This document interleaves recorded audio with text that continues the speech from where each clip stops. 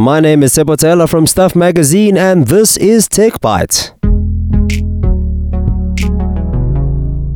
Vodacom is turning its main campus in Midrand into a solar factory. They're covering the roof of their carports with photovoltaic solar panels, which provide the building with 10.8 giga-hours of power annually. The reason for the solar panels is to move Vodacom further on their goal to halve their carbon footprint by the year 2025.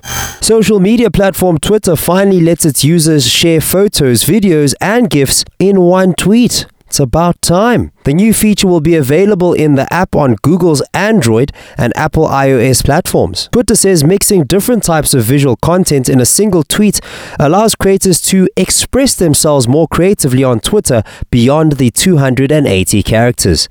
Google is bringing its own cloud infrastructure to South Africa, joining the likes of Amazon and Microsoft. It's also building a series of interconnected sites in Johannesburg, Nairobi, Cape Town, and Lagos.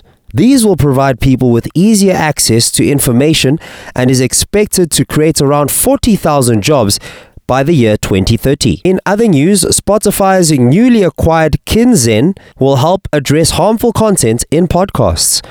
For stories, reviews, and more, go to stuff.co.za.